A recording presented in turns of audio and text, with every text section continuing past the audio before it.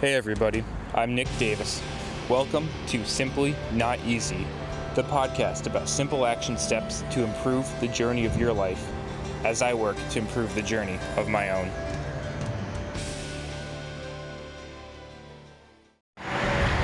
Hey, what's going on everybody? Welcome back to Simply Not Easy. Hope you all having a fantastic day. Out here on a workout Wednesday. Man, we're going to get this heart racing. So, we're talking about the old classic sprint intervals, then mixing that up, doing supersets with some fast-paced body weight calisthenic training. And this is something that I love to hate to love. I got after it about a week and a half ago pretty good.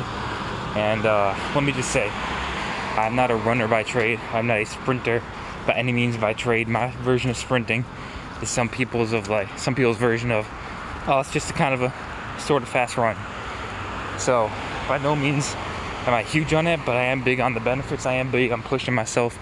So that's why we're out here making it happen.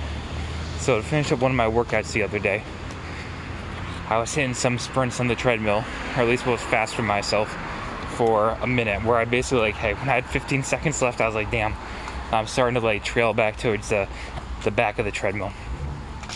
Then I'd get off, hop off quick, immediately go into a side plank.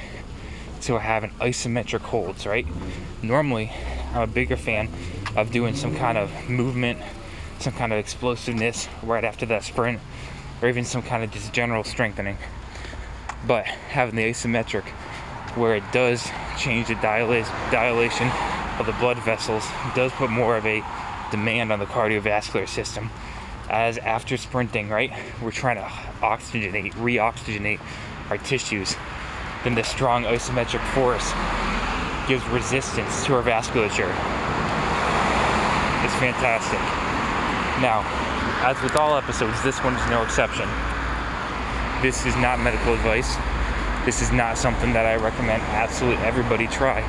There are some people who have either major or minor cardiovascular challenges where they are not ready for this. They should not try this for their own health. As always, if you are in any kind of question about this, go ahead and consult a healthcare practitioner, somebody with a deep understanding of exercise, of how it can benefit you, but also what things you need to look for safety checks for yourself before you start doing something like this.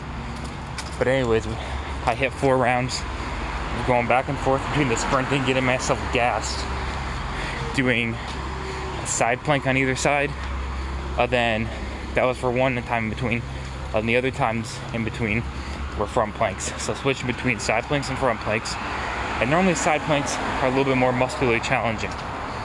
But for me at that time, we're trying to catch my breath, we're trying to get the heart pumping nice and strong, it actually ended up being the front planks that were more challenging in terms of just catching my breath, in terms of having that in my repertoire to be ready to go, ready to fire along the way. Because with that, the challenge was, okay, we've got a stronger isometric hold by having 2 upper extremities fixated on the floor, putting much more tension through my ribs as my lats wind up through there. So again, we are breathing through resistance from the lungs, and blood pumping through resistance from the isometric hold, making our entire cardiovascular system stronger after our tissues have a high demand, are in a deficit from that fast aerobic training. Actually, now getting into the anaerobic with that sprinting, but a high cardiovascular demand throughout the body and a high resistance to be able to deliver that. So that's the game plan for the day. If any of y'all are any question, give it a try as is appropriate for your health at the time. Alright everybody, work up that sweat. Simply not easy.